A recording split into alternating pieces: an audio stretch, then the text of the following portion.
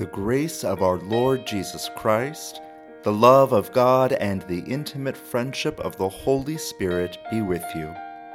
Whether you're listening from far away or next to beautiful Seneca Lake, we hope that through the reading and proclaiming of Scripture, you hear God's wisdom, challenge, and blessing for you today.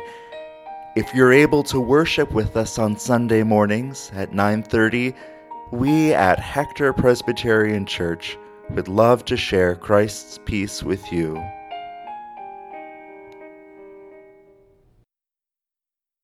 As we prepare to hear the Scriptures, let us pray. God of abundant life, by the gift of your Spirit, tune our hearts and minds to hear your living word afresh. May our lives answer your eternal word with resurrection hope. Amen. I take refuge in you, Lord. Please never let me be put to shame. Rescue me by your righteousness. Listen closely to me. Deliver me quickly. Be a rock that protects me. Be a strong fortress that saves me. You are definitely my rock and my fortress. Guide me and lead me for the sake of your good name. Get me out of this net that's been set before me, because you are my protective fortress. I entrust my spirit into your hands. You, Lord, God of faithfulness, you have saved me. I hate those who embrace what is completely worthless. I myself trust the Lord. I rejoice and celebrate in your faithful love, because you saw my suffering. You were intimately acquainted with my deep distress. You didn't hand me over to the enemy, but set my feet in wide open spaces. Have mercy on me, Lord, because I am depressed. My vision fails because of my grief, as do my spirit and my body. My life is consumed with sadness. My years are consumed with groaning. Strength fails me because of my suffering. My bones dry up. I am a joke to all my enemies, still worse to my neighbors. I scare my friends, and whoever sees me in the street runs away.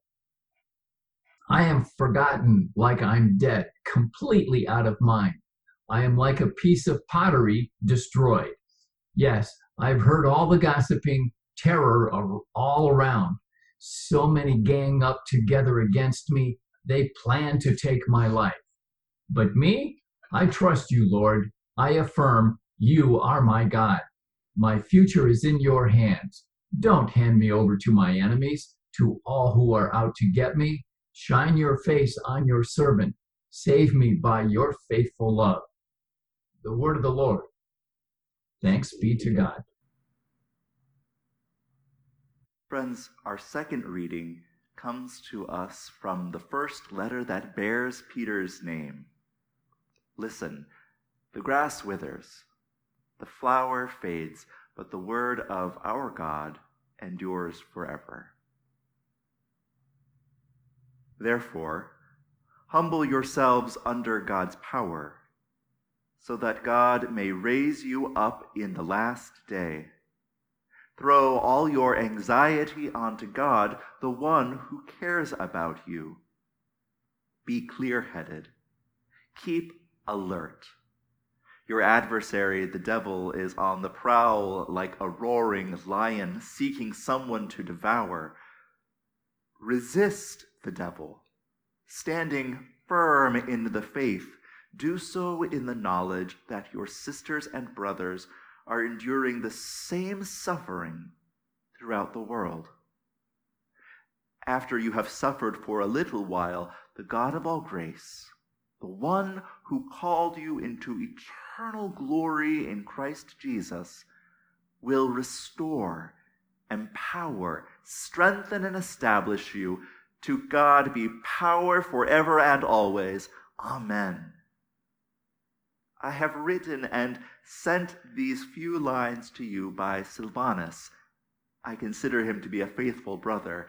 In these lines I have urged and affirmed that this is the genuine grace of God. Stand firm in it. The fellow elect church in Babylon greets you, as does my son Mark. Greet each other with the kiss of love. Peace to all of you who are in Christ. The word of the Lord. Thanks be to God. On a warm March day in 2001, two Major League Baseball teams squared off for a friendly spring training game. Friendly, that is, until it turned deadly.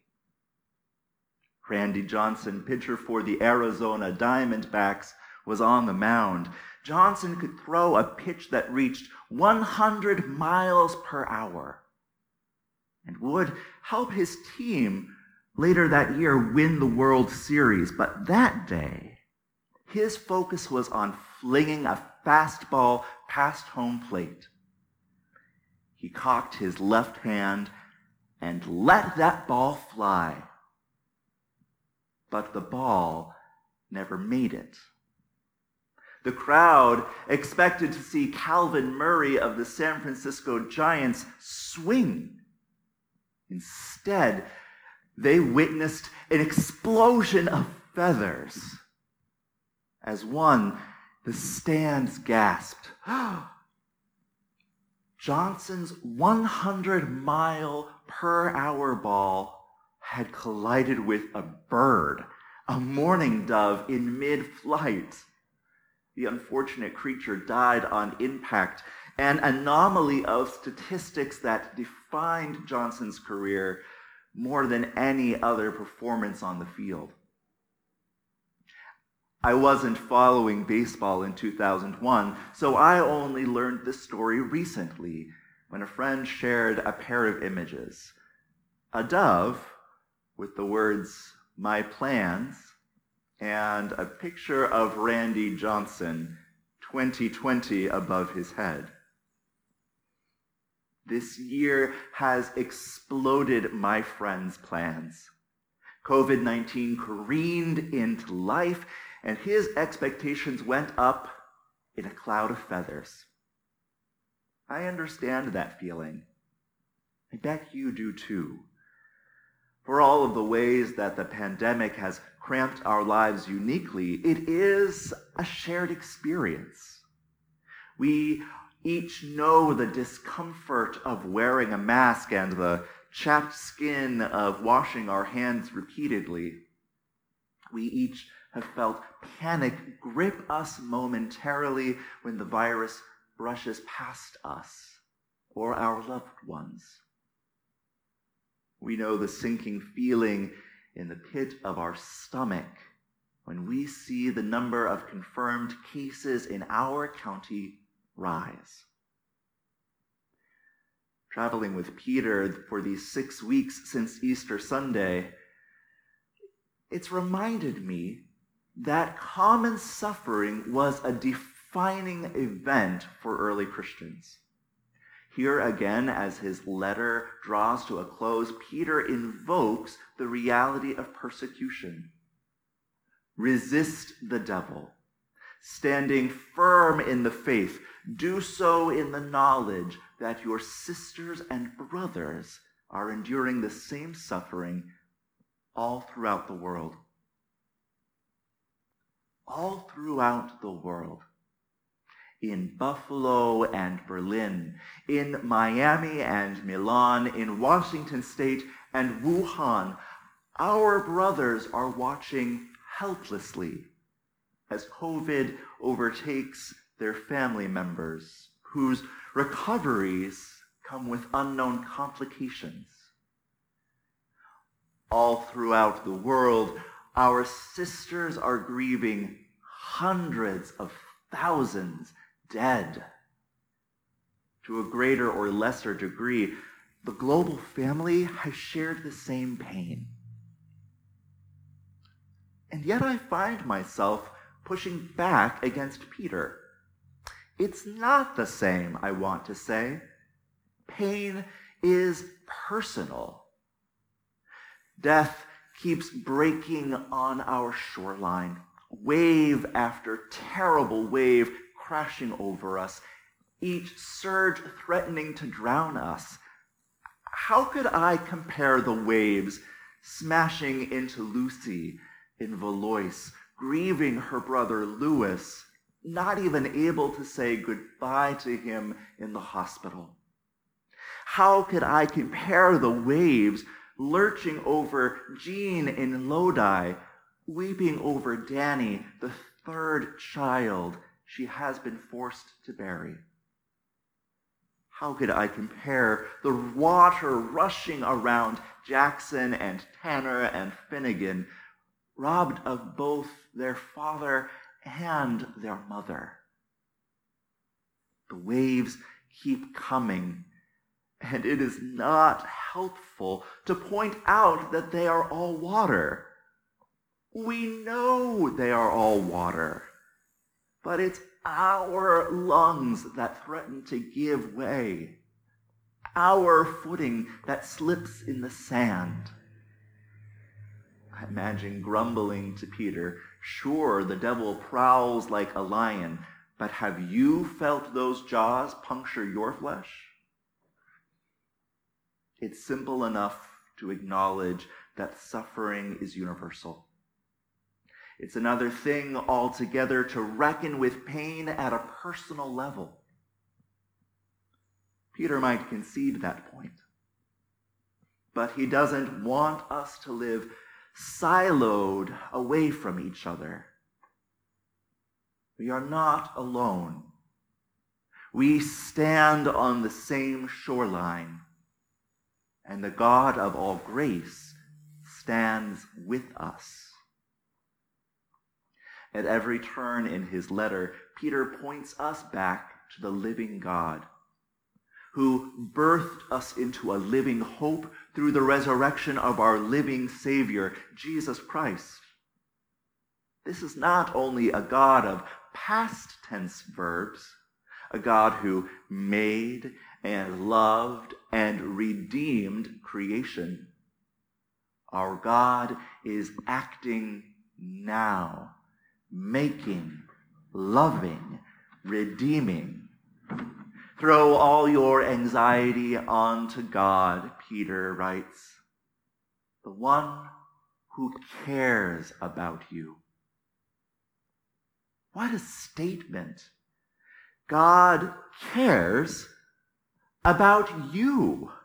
Your life is of intense interest to the creator of the cosmos, not to the exclusion of everything else, but squarely in the midst of the whole shebang. Marjorie Suhaki's mother was skeptical of that idea. Maybe you are too.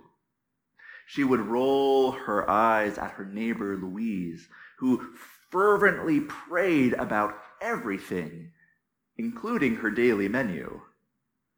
Foolishness, her mother would say with scorn. Why would the God of the universe care about what Louise had for lunch? A God who rules the galaxies like a king has more important things to do than to entertain the daily dealings of tiny people on a tiny planet orbiting a tiny sun at the outer edge of the Milky Way. Such a heavenly king would certainly delegate those matters to cosmic underlings, if they received any attention at all. But the God to whom Peter ascribes all power and glory is more than the image of king or queen can contain. The living God does not withhold divine presence from the universe, but fills every nook and cranny of creation with the pervasiveness of water. A king could never clear his schedule to care about Louise's lunch, but God can and does. This is the God in whom we live and move and have our being, Paul said, quoting the Greek poets. This is the God through whom all things came into being, John proclaimed, the same God who pitched a meeting tent among us in human flesh and bone. This is the God who surprised Mary Magdalene at Jesus' tomb and gave her a new story to tell the world. Such is the living God, bigger than we can imagine, yet closer to us than our own breath. Always taking the first step toward us in love. I invite you to close your eyes for a minute and trace the shape of such love in your mind's eye. See yourself where you are right now. Now go smaller, like Ms. Frizzle on the Magic School Bus, and see your skin cells, the fragile color that they hold. And beneath them, fat, and beneath that, muscle, and beneath that, bone, and beneath that, the marrow that generates the blood that sweeps through your arteries, your organs, your veins. The living God is present here, caring for each cellular community, stoking the fire in each microscopic mitochondrion. You could go smaller, of course, to buzzing atoms and electrons and quarks. But instead of zooming in, I invite you, zoom out. See yourself where you are right now. See your dog, your cat. See the others who make this house a home with you. Now float above that to your neighborhood. See the houses nestled next to yours or a mile down the road. Keep soaring upward, watching the scene unfold like a map from your middle school social studies classroom. There's New York, the East Coast, North America, the turning planet. Rocket into space as far as you'd like, far enough to take in our neighbor planets, moving in their solemn dance around the star whose light we feel on our skin, whose energy we drink in our morning coffee. And further yet, see the graceful arms of our galaxy home, one possible birthplace among countless others. The living God is present there as well, numbering the stars as the psalmist sang, giving each one a name. God's care, God's intense and loving interest holds all creation, each comet and caterpillar. The idea captivated a German bishop in the 1400s who imagined that God is an infinite circle whose center is everywhere and whose circumference is nowhere. Grace encircles you and me. No one is left outside. Peter doesn't want us to get lost in reverie, though. The living God not only cares, but also acts. The God who raised Jesus Christ from the dead will raise us on the last day. The God of all grace not only called you, but will restore you, empower you, strengthen you, establish you. God's love isn't passive. If it were, the psalmist would not cry out to the Holy One, solid rock and protective fortress, calling to the Lord who is intimately acquainted with suffering and won't let suffering have the last word. As Luke tells it, Jesus sang this psalm, Psalm 31, with his last breaths. Into your hands, Father, I commend my spirit. These are not words of resignation. These are courageous words. As wave after wave of pain crashed over him, Jesus trusted that his Father stood with him and stood with the rebels crucified on either side of him. Pervasive and particular. This is the paradox of pain, but it's also the way God cares for us. As only God, life of life, creator and redeemer, can do. Back in January, back when the world teetered on the edge of outbreak, I glimpsed the way the living God moved in the world. In a small auditorium in Grand Rapids, Michigan, a petite African-American woman, older than my mother but not by much, coached us curious souls at the Calvin Symposium on Worship through the steps of liturgical dance. Yes, we were an awkward bunch, but Dr. Kathleen Turner was on fire with love for God, and, Peter reminds us, love covers a multitude of sins. When she broke us into groups, she asked us to choreograph a dance to this passage we read from Peter's letter. I wish I had taken video to show you. Imagine prowling lions, outstretched arms resisting the devil, jazz hands giving glory to God. But most of all, I wish I could show you how the last group portrayed this verse. After you have suffered for a little while, the God of all grace, the one who called you into eternal glory in Christ Jesus, will restore, empower, strengthen, and establish you. Each person started on the floor,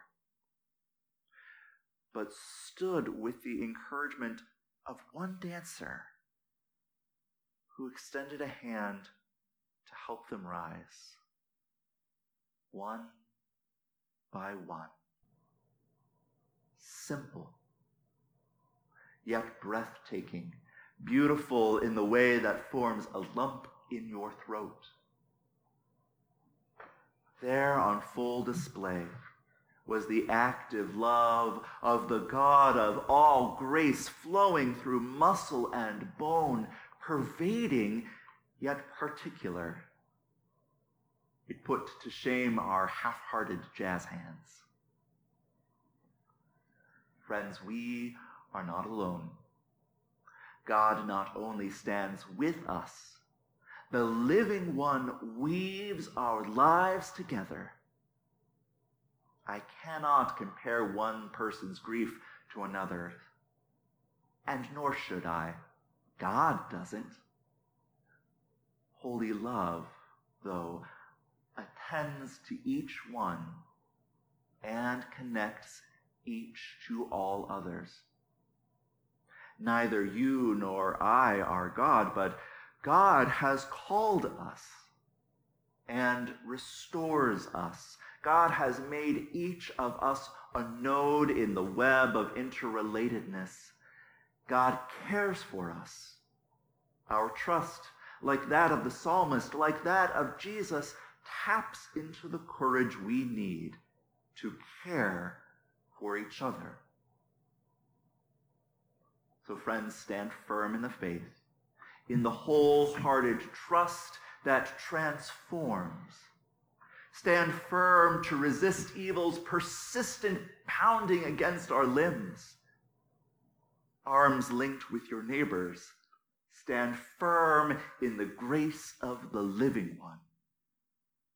And for such grace, let us give all glory and gratitude to God, the one who chose us, who suffered and was raised for us, who is making us holy. Amen.